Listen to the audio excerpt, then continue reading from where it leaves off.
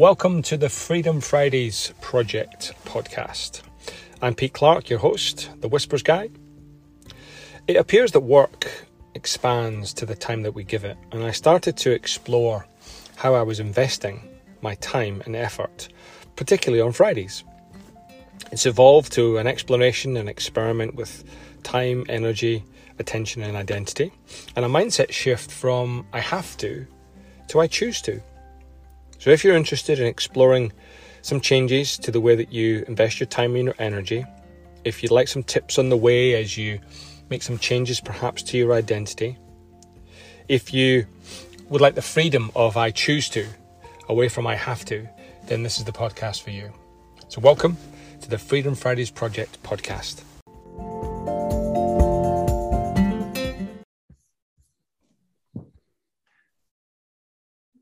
Welcome to this week's episode of the Freedom Fridays podcast.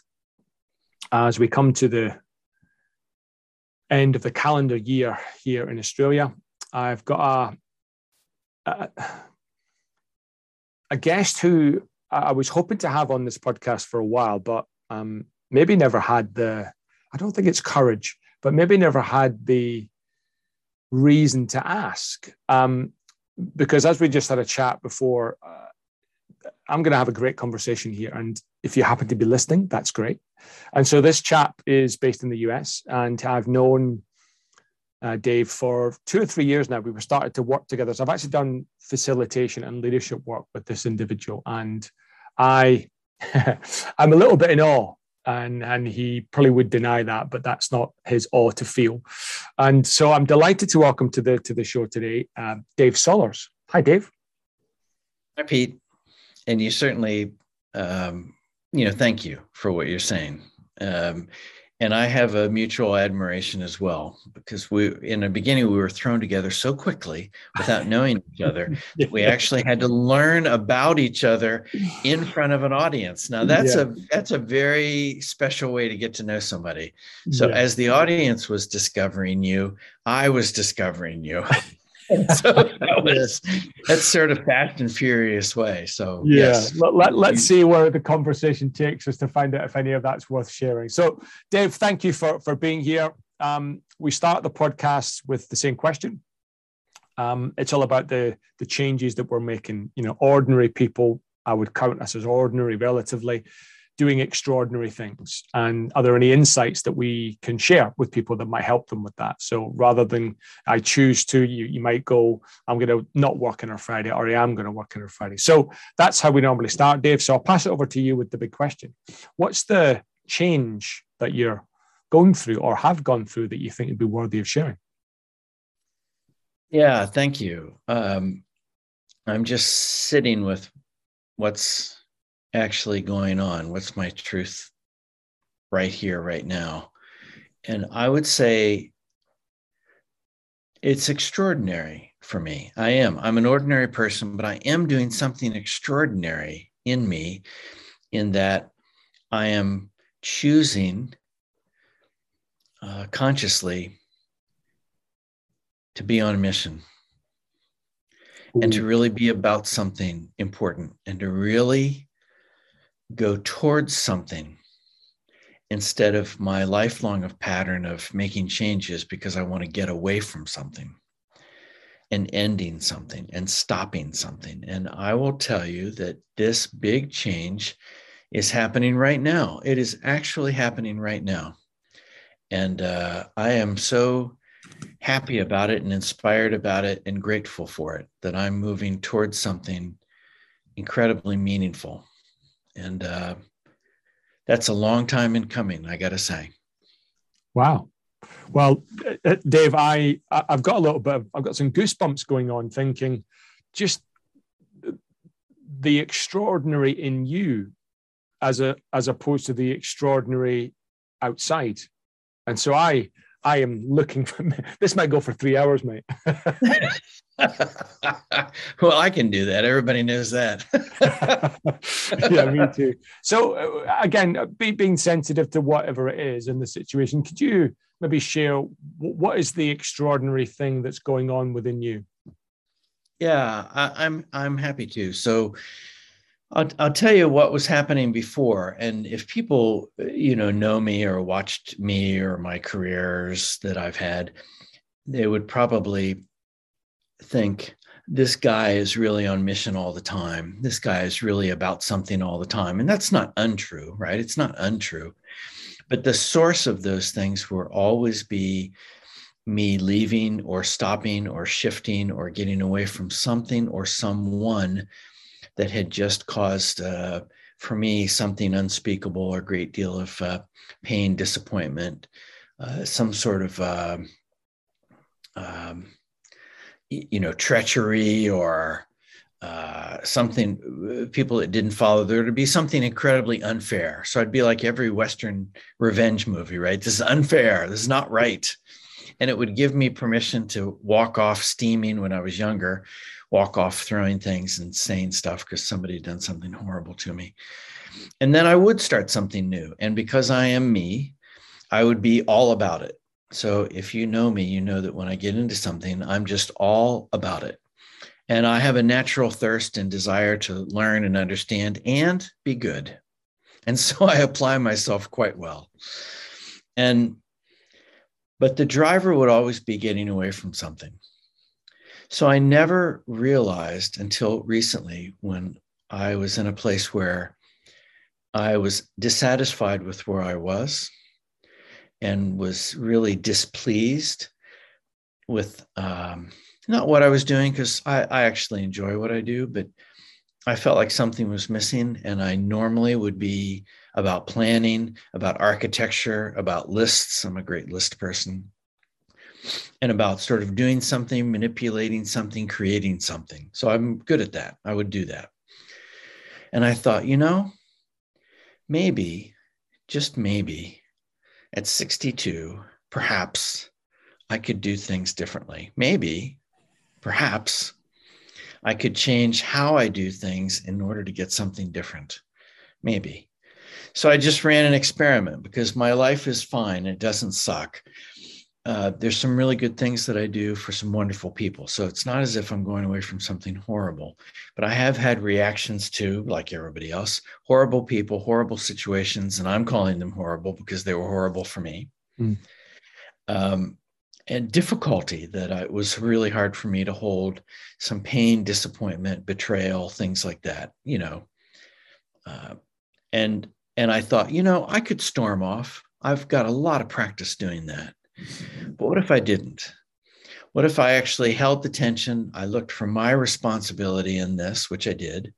I looked for my abdication of my power and where I gave somebody power, authority, and choice over me, and what they did wasn't to my liking. Well, there you go. I mean, when you give somebody all that power, authority, and choice over you, how are they going to know what to do with you? And I started seeing my pattern emerge where I was abdicating some pretty key parts of my life, especially what I want. And so when I didn't get what I want, I'd blame somebody else. When I never said what I wanted, I never took a stand on what I wanted. I was just reacting about what I didn't want. And I thought, well, it seems like I have a role in this somewhere. It's my life after all. And so instead of complaining about somebody else or a situation, why don't I actually dig in and think about what I want? And that's where it really got interesting because I was stuck. So for the first time in my life, I had no idea what to do because I couldn't think my way through it. I did not know what to do. And I always do something, but that involves the first thing is running away or saying something or, right? They cut the string. That's the first thing. And I didn't do it. So then I said, okay, let me just figure out what to do. Well, I was stumped, absolutely stumped. And I didn't know what to do. And I didn't have a thought. I didn't have an idea. Nothing was working. So just really perplexed. Can I just pick up on that? Because I think some of the most profound questions are the simplest. Why are we here? Who are you? What do you want? And obviously there's the glib response. What do you want? Well, I want an ice cream, right? I want a paycheck. And so whilst it's a simple question, the answer might take longer. So can you explain what was difficult about that, the answer to that question, when for 62 years, you've answered it very simply, I want ABC? What was different about that question that caused you to be perplexed and stuck? So my answer would typically be, well, I don't want ABC. Okay. So that would be my typical answer. So something would happen, it'd be fine.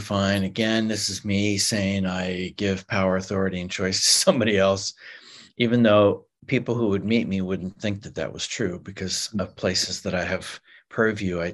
I can be strong, I can be directive, I can do all those things.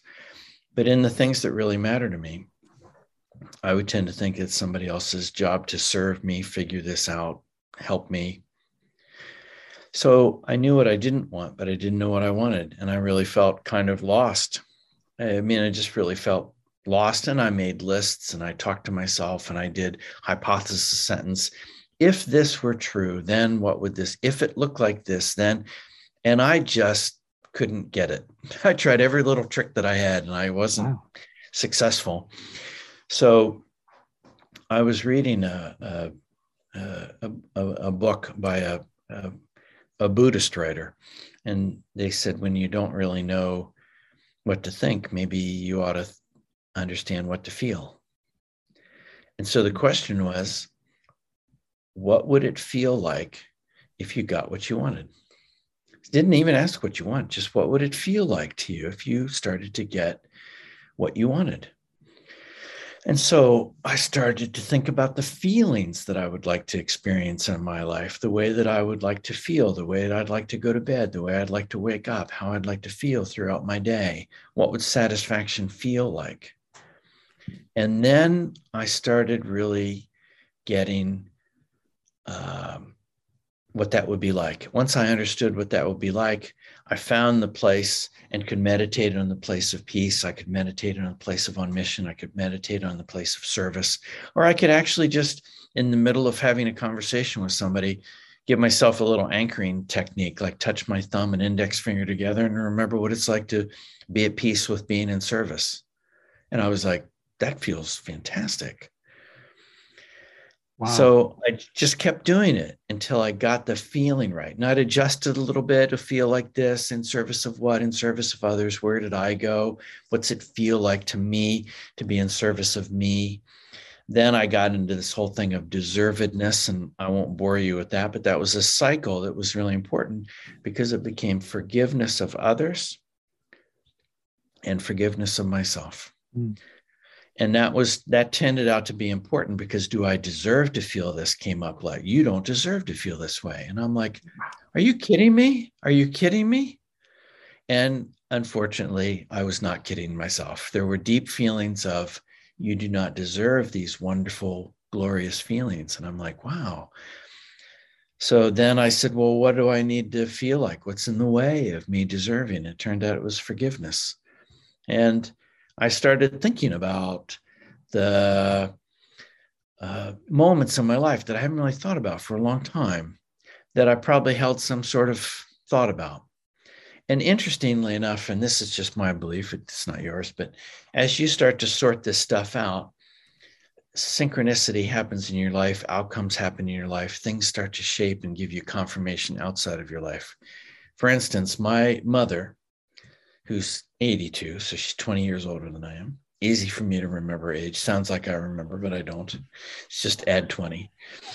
So she's 82, and she tells me that when I left for university, when I was 18, that my brother missed me. And he really moped around the house for weeks and months. I thought that guy hated my guts. He literally tried to kill me 3 times. And I thought, that's probably, but she said he really missed you, he loves you, and he really had a hard time letting go of you. So here I am all these years later, just a couple years, and I start to realize all the stories I made up about my brother, who I've not had much contact with because I always thought he hated me. And it turns out that somehow we couldn't get together and let each other know that he cared about me, and that when I left for university, and I just left for good, that was a moment that was different than I thought. And I thought to myself, oh, think about the stories that I've created. Think about the emotions that I've felt. Think about the choices that I've made based on this old story that turns out it wasn't even true. So then I asked, what else might be there? And I just started going through this file of certainly unintended or non-conscious moments in my life that I just needed to think about, forgive them, forgive me, and say it was just a story, my story and your story. And this is when you mix these two stories, this is what happens. So forgive you, forgive me, instead of I was using another F word before. And when I got to the end of that, I was able to hold the feeling of peace, servitude, mission, and a beautiful, warm sense of happiness that really would sit in my chest. Then I was able to hold it. And when I was able to hold it, I knew that I could own it and that it could be me. And then once I knew that it could be me, I just really enjoyed it throughout the day, throughout the evening. I fell asleep every night with that feeling. That was the last thing I did and the first thing I did in the morning. Then probably about 10 days later, I got asked to go into a meeting, unexpected meeting. And I went in and a person offered me a situation that is actually about mission and service to others in an area that I care about with people that I enjoy. It's everything that I could hope for at this time in my life. And I didn't make it happen. I didn't manufacture it. I didn't manipulate it. I'm not the architect of it. But for me, it's a nice confirmation that when I found my version of happiness and peace and service, that would actually be created in my actual life. So that's a change. Wow. So, Dave, I've just had Netflix on the phone commissioning a 12-part miniseries just on this conversation. Well, I've already got a dozen things I want to ask you about. So one thing I would say, I'll be fascinated if anyone is listening, that if they would reach out and give us some feedback on this. As we've navigated this two-dimensional world for the last 18 months, in whether you're in a corporate or an NFP or a charity, whatever it is, and the work we do in facilitating conversations, the question we often get is, yeah, but how do you do it? It's not, you don't quite get the same feeling. Now, as you were describing what you were just describing, I was getting the feeling. I was getting goosebumps, not because of the words you were using. I can't even articulate what was causing it, but there was a depth and a sincerity and I don't mean the glib version of authenticity, the true deep meaning of authenticity. And it came through the screen and I felt it. And you didn't ask me to feel it, but I felt it. And so I would love to know if people just listening felt it, because I don't know how much of it's because I can see and hear you. That's maybe a question for later. But something I want to ask you about is, again, that simple question: what would it feel like if I got what I wanted? And it's such a simple question, and it's taken you on a profound journey. How did you go beyond, well, I want to feel happy, tick. I want to feel deserved, tick. How did you stop yourself from answering it literally and simply and, well, I can articulate the feeling? What caused you to go beyond to actually feel the feeling in Dave's way as opposed to any other way? That's a good question. I hadn't really thought about it. The first thing that comes to mind is that by then, if I'm not going to run away from things, it sure as hell better be good. That's the first thing. That's the first thing that I was thinking about, because all this seems like it's a lot of work and I could just run away and start over again and be fine and have a great story about why I needed to run away, why this horrible situation was bad, why this person did this, why they did that, which has been my typical story. And everybody that I know would go, well, yeah, of course, right? Because I'm a good storyteller. I could tell that story. Mm. But I knew again what I didn't want. And I realized that when I said I just want to be happy, it wasn't good enough because it didn't work. Nothing happened. I didn't get release. I didn't get happy. I didn't feel good about it. I knew that I was a lying bastard. So I just couldn't do it. To yourself. Yeah, to myself. The only reason that I did something else is because it didn't work. If it had worked right away, well, that'd have been fine. But it didn't. I didn't feel any different. Nothing changed. Nothing happened as evidence in my world. My view of the world didn't change. My energy didn't change. So I got none of the metrics that I use to sort of guide my life as, am I on point with this? Is this evidence of what I'm doing or the experiment that I'm running landing in some fashion, some real fashion? And I didn't get any of that. So that's the good part, but that's also the frustrating part, because that means I had to explore in an area that I didn't know and start to actually put application to things I believed in, but never had the courage actually to do it. Interesting. And Dave, you said, is it a lot of work? What sort of work is the work?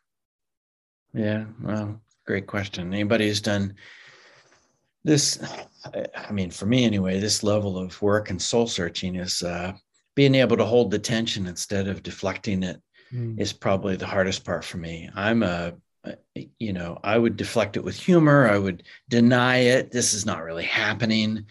Or I would disregard it. Well, that's not important. That's not a big deal. Think about something else. But these things that were coming up, especially some of these instances, like, my brother actually missed me. Oh my God. I don't know if anybody's ever been disenfranchised with a sibling or a parent or something, but to learn that the story that you had was not true and your actions for the last 40 some years have been based on a story that's not true. It was too much of a shock for me. It was too real. It was too powerful. It moved me. And then I asked myself, I wonder what else is not true. I wonder what else could be happening I wonder what other stories are different than I thought they were, and then I started looking at this blame game, and I wonder what their impact on me really was. And I wonder what my impact was on them. And through that whole piece of holding that kind of question and the emotions that came from it. So there were tremendous amounts of emotions. I was surprised how far it goes back and how deep the emotions were and how real they were for things that people that are dead, situations that are gone. I mean, this stuff happened, in the 70s. Yeah, wow. 60s and 70s in America. These people were gone or dead or who knows what. But it doesn't matter for me. I still had a level of importance, still a level of intensity that surprised me. And then I also had a level of story that surprised me. I had a detailed version of my truth. And only when I said things like, I wonder what the opposite of that story would be. I wonder if there's another story underneath that story. I wonder if there's a question that I could have asked that might have changed an outcome that I experienced. And in all those instances, my answer was no, I didn't do any of that. But in all those instances, something emerged, something happened. Another story, who knows, right? Who knows? I didn't have my mother to tell me this was true and that was true, and just one story. But what I did start to realize is that when I left in anger and I left in shame and I left in blame, I didn't go home to see my grandfather pass away. I didn't go home for weddings. I didn't go home for funerals. I didn't go home for celebrations. I'd cut all that off and cut all that away because I didn't want to face it. I didn't want to experience it. And I didn't want somebody to hurt me again. And so, yes, mission accomplished on the last one. But what I also missed was a gigantic part of my life. Yeah, wow. I missed that. So, And I always thought the impact was on me, right? That's how my story was. Well, those people did this to me, and he hurt me this way, and she did this. And for the first time, and only the first time in my life, I said, I wonder what it was like for them to have me completely leave. I wonder what it was like for my grandpa to never speak with me again. Mm. We got along really well. I really liked him. We had the same size shoe. So I know that that's a funny fact, but for me, what happens is my grandfather is a Depression era guy. He was in America, Depression when it was bad. So for him, one of the things that he would do as an older man who was a successful businessman is he would he'd wear a really nice pair of boots. He'd go buy them. Wolverine boots were the ones he had. And they were the brown 3-loop sort of high top. He'd buy them. And then he'd wear them for 3 weeks. And then he'd go buy another pair. This was his thing of saying, I am wealthy enough to buy a new pair of boots every 3 weeks if I want to, or whatever the frequency was. Well, he'd give them to me. So the thing is that I got a gently used pair of boots, about every month. So I had his boots that I wore all the way through university, through graduate school, because I had, like 12 pair of gently used boots, same size. I wore his shoes up and until and after I got married, so that I was remembering him all the time. And yet something kept me from going back to see his last days. Wow. And that stuff got in my way. I would not forgive them, and I would not forgive me. And that was work to hold that level of pain, to hold that level of tension, to hold that level of story that caused so much damage in my life, so much pain in my life, so much unintended impact, probably on both sides. I can only tell you about my side. I never meant to do that. Whatever happened, because I don't know what happened, but I never meant to hurt him. I just wanted to get away from the pain of that place. It's going to come across and sound like a how question, which I know our egos sometimes need to have the answer to give us comfort that the discomfort's okay. I'm interested if you'd be willing and able to share in the work that you've done. You talked about forgiving yourself. What was that like? How did that play out? When did that happen? Let me just say, it's not the conversation I thought we were going to have, by the way. This is my exact move at using humor to deflect, right? This is exactly what it sounds like. Anybody listening to this is exactly what I do. So you and me both, sir. You and me both. Well, it's, for me, as far as the how question, I would actually just first get into the moment, whatever that moment was. And it could be typically something that somebody was doing to me. So this is my victim state speaking, right? So the moment they would do something to me, and I would allow myself to go into my body and feel where I still stored that. In my chest, in my stomach, in my throat. And then I'd go through 3 things, and this is a practice of mine: location, sensation, feeling, state. So where's it located? What's the sensation? There are many, many kinds of sensations. Could be walnut, could be stiff, could be tightening, could be, vibrating, could be warm, could be all those things. And I always look and see if there's a shape or a picture or something. Sometimes there is, sometimes there's not. And then what's the feeling of that place? So that was my habit. And then I would build that into a practice so that I could really understand where am I storing these things? And then what else is stored there? Like I found a little place underneath my sternum, right at the bottom. And it seems like that's like a chipmunk pocket. There's so much stored there. I was amazed. Oh no, come on. That's not there too. Yes, it is. Oh my goodness. And then I'd find something else. Well, where's that? In that pocket again? How big is that pocket? This is like, a Harry Potter room or something. But I realized that there's like indigestion or anything. It's like this little chipmunk pocket of horrible memories that I still have stuffed in there. Yeah. So as I would understand what they were, I would hold it. And then I would actually ask myself, where do I do that? So they've done something really horrible to me. That's the turnaround question, isn't it? Yeah, I just asked myself, well, where would I do my version of that? And then I would ask myself again, what did I do? And most of the time, the answer was the same. I would leave, I would turn, I would never call them again. I would never see them again. This was my habit, right? I'd shut the door, and man, I would shut the door. I'm a very disciplined door shutter. so I would shut the door. So then I would ask myself, just as an imagination, because I don't know, like I said, most of these people have passed. And I would just say, I wonder what the impact on them was of me leaving and never calling, never coming home again, never seeing them again, never apologizing, never celebrating, never forgiving them, wonder what that was. And then I would, it was really very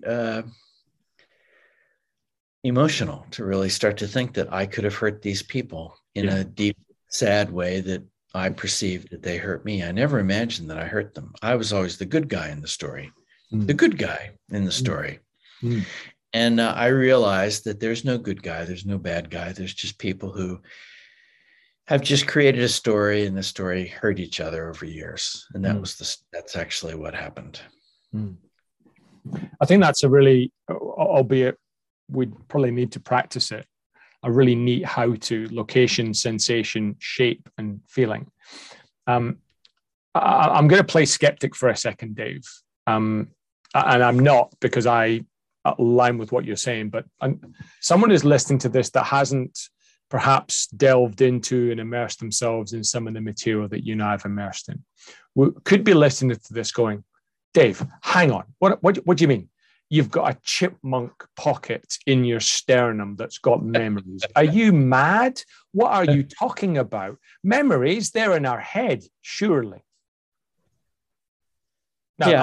I'm not suggesting we need to respond to the skeptic, but how would we answer that? How would we help someone understand what that actually means? Because there's not many people that would, I suspect, be willing to go looking for the chipmunk pocket in their sternum for a memory of my grandpa's boots. Oh, yeah. Well, I wouldn't do it on a whim. It's a lot of work. It's a lot of hard work. But what I would say... Aren't memories stored in our head? There's a lot of traditions about where we hold things and where we do things. So, for me, I start thinking about, the somatic knowledge. If you start to look at somatic knowledge, somatic tension, that means of the body. And there's a lot of work that talks about where things are and the feeling state of the body, and the reliability of using a location and a place and a sensation, and then connecting that with something that happens, so that we have reoccurring patterns of where we put certain emotions or where we experience them. I think most people have an experience of being nervous and feeling a fluttering sensation in their tummy. I think lots of people do. I think you're right. Or you're anticipating seeing somebody who you think you might be in love with, and you feel like this little twitchy feeling that's a little above your navel. That's not in your chipmunk pocket. Yeah, well, some are. Let me tell you. Yeah, never date a mime. That's my.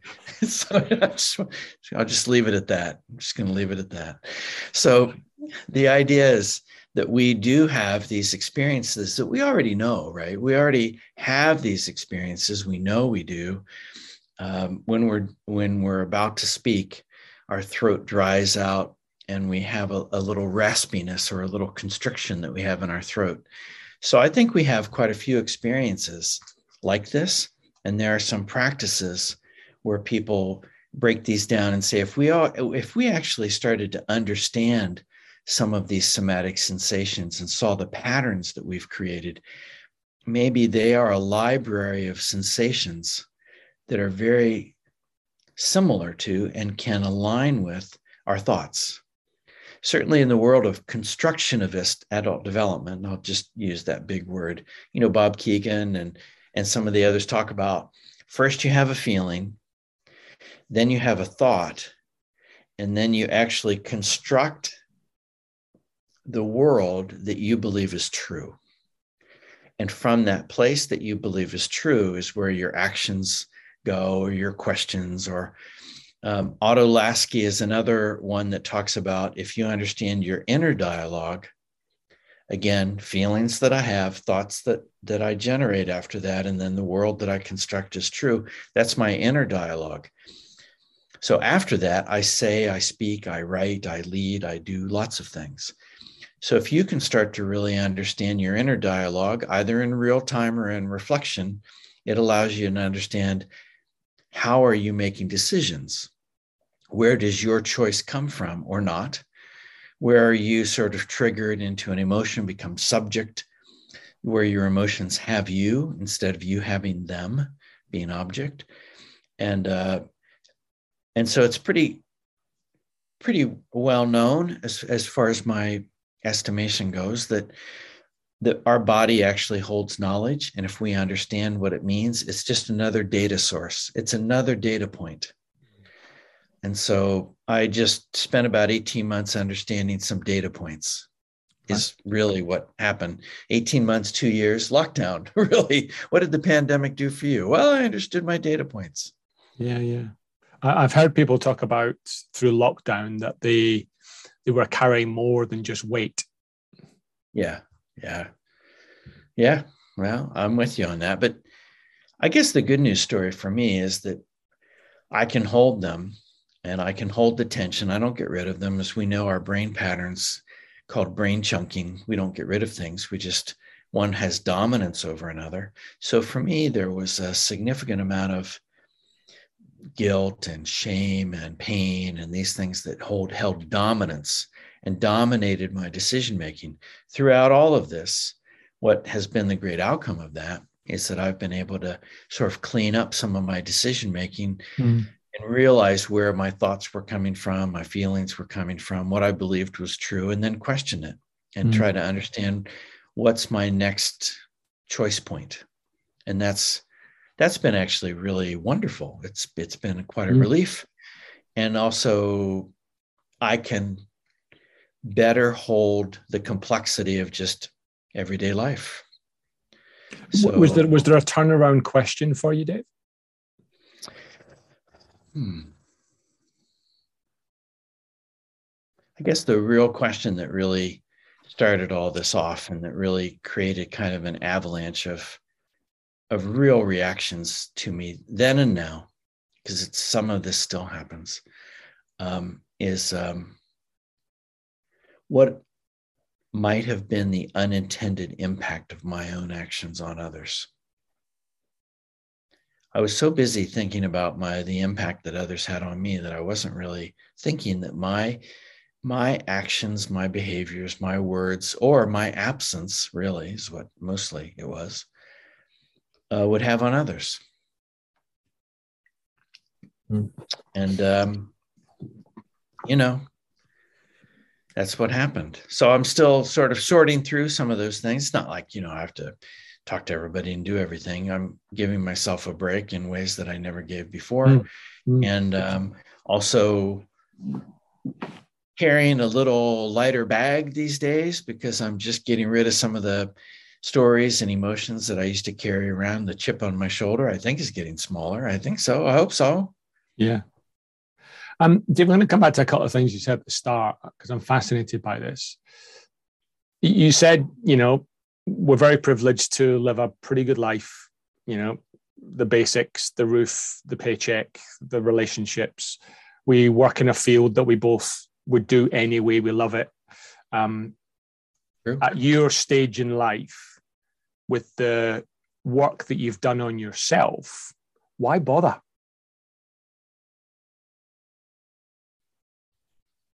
Why bother doing this work on myself? Yeah.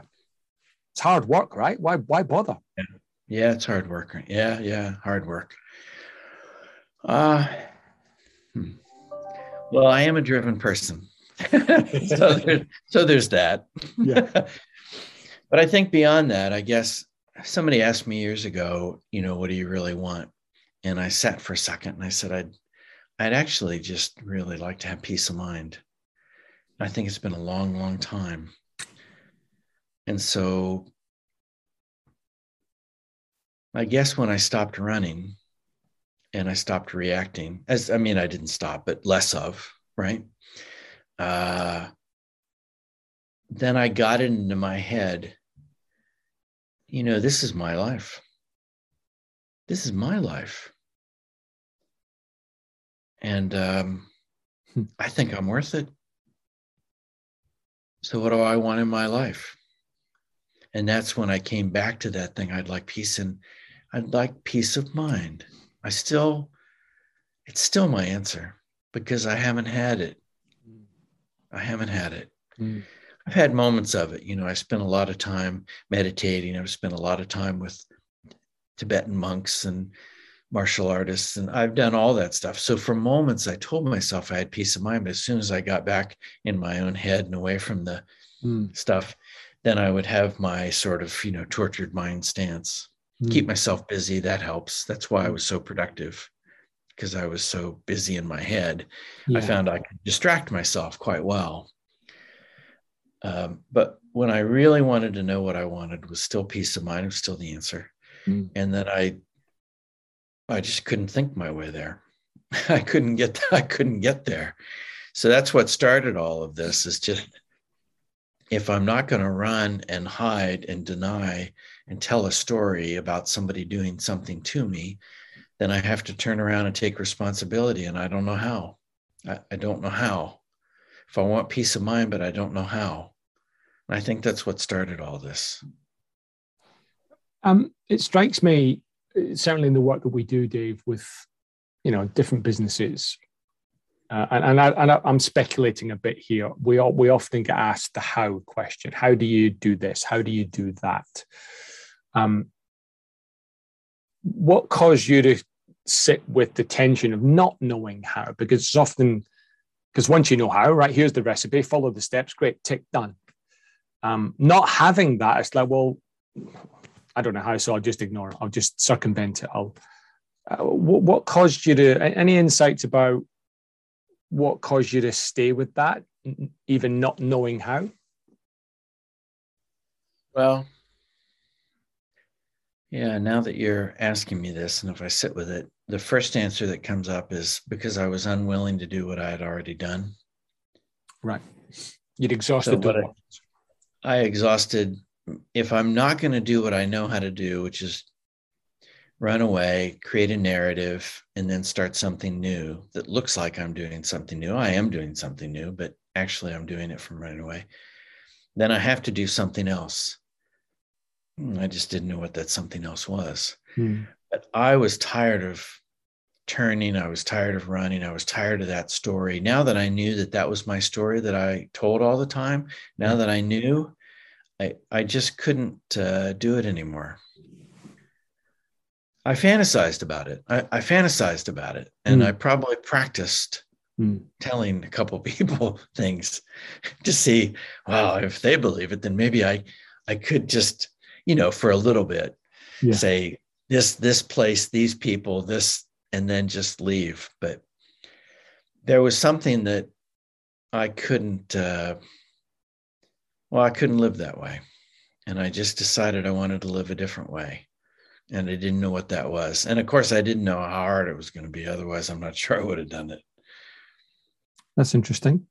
And yet you live with it for long enough. And you said something at the start around this consciousness of knowing that someone else or other things external to you had power, authority, and choice over you. I'm going to guess that probably started unconsciously. Yeah. I didn't know it. I didn't know those words until, fairly recently. Yeah. And once it became conscious,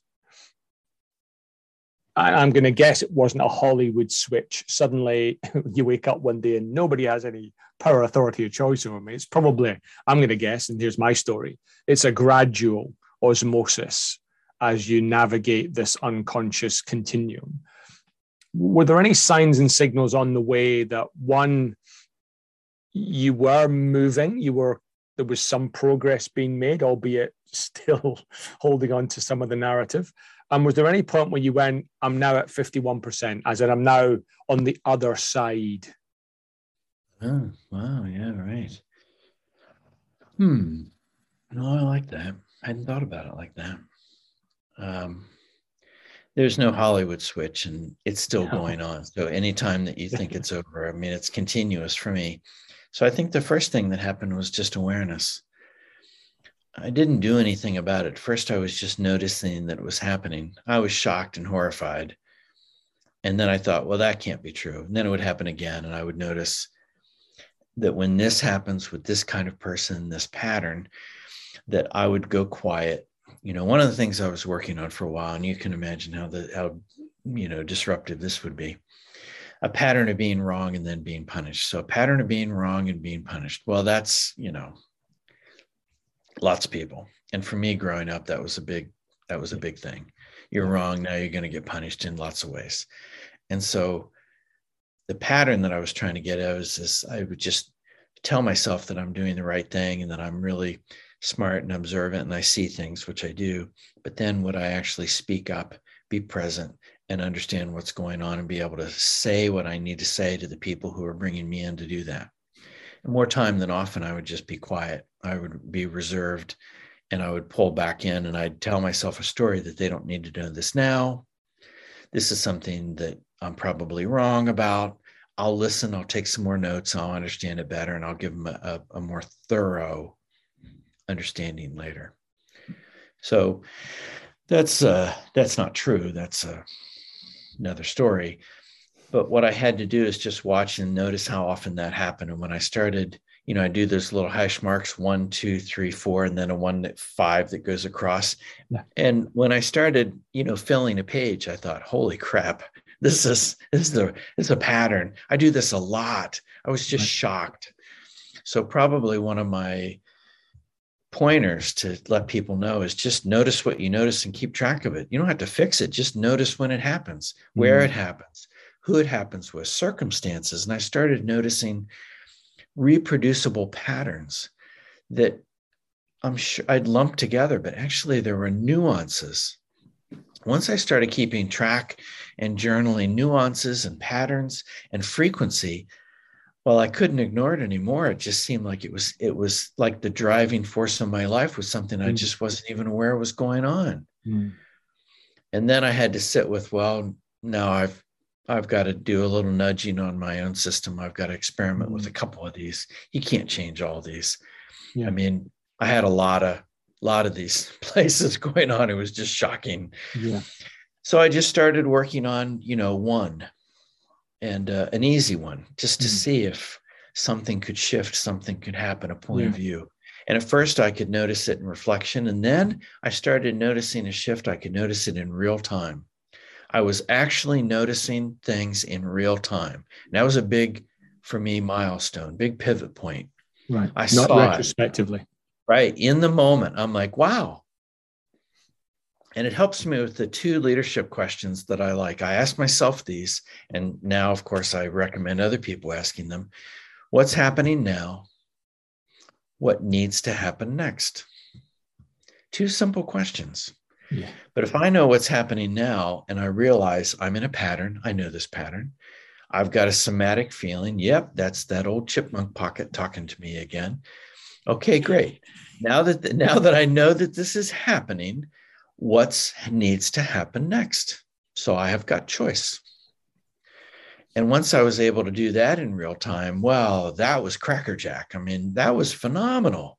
That's a wonderful feeling when you're able to take a pattern, notice it, and change it in real time. That's a phenomenal experience. I'd recommend it. Dave, you've given me a prompt to pause for a second. I'm reflecting on what's happening now. And I've got some appointments coming up, and I'm not holding very well the tension of wanting to respect those appointments and meetings, and my deeper desire to continue this conversation for the next 3 or 4 hours, purely out of self-interest. So I'm conscious of that. And so what needs to happen next? I'm going to suggest a pause. I'm going to put a bookmark in it for the moment, and I'm going to close off as we normally do on the podcast with some simple binary questions.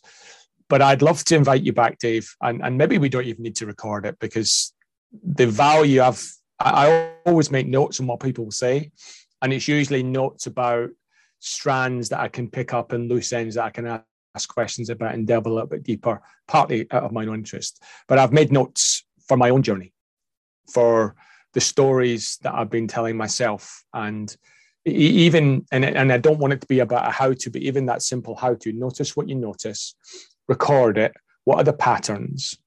I think that's gold, absolute gold. So Dave, I first of all want to thank you for the time, but more importantly, more than anything else, the genuine heart and realness, the vulnerability, because I know I've felt it and I've been on that journey with you. I know what some of that must have felt like in my own sense. So thank you for sharing that. Oh, you're welcome, Pete. Thanks for having me on, and the prompt for the conversation. This is actually an emerging story. So it's a new story for me, and it's happening right now. It's funny that we're speaking now.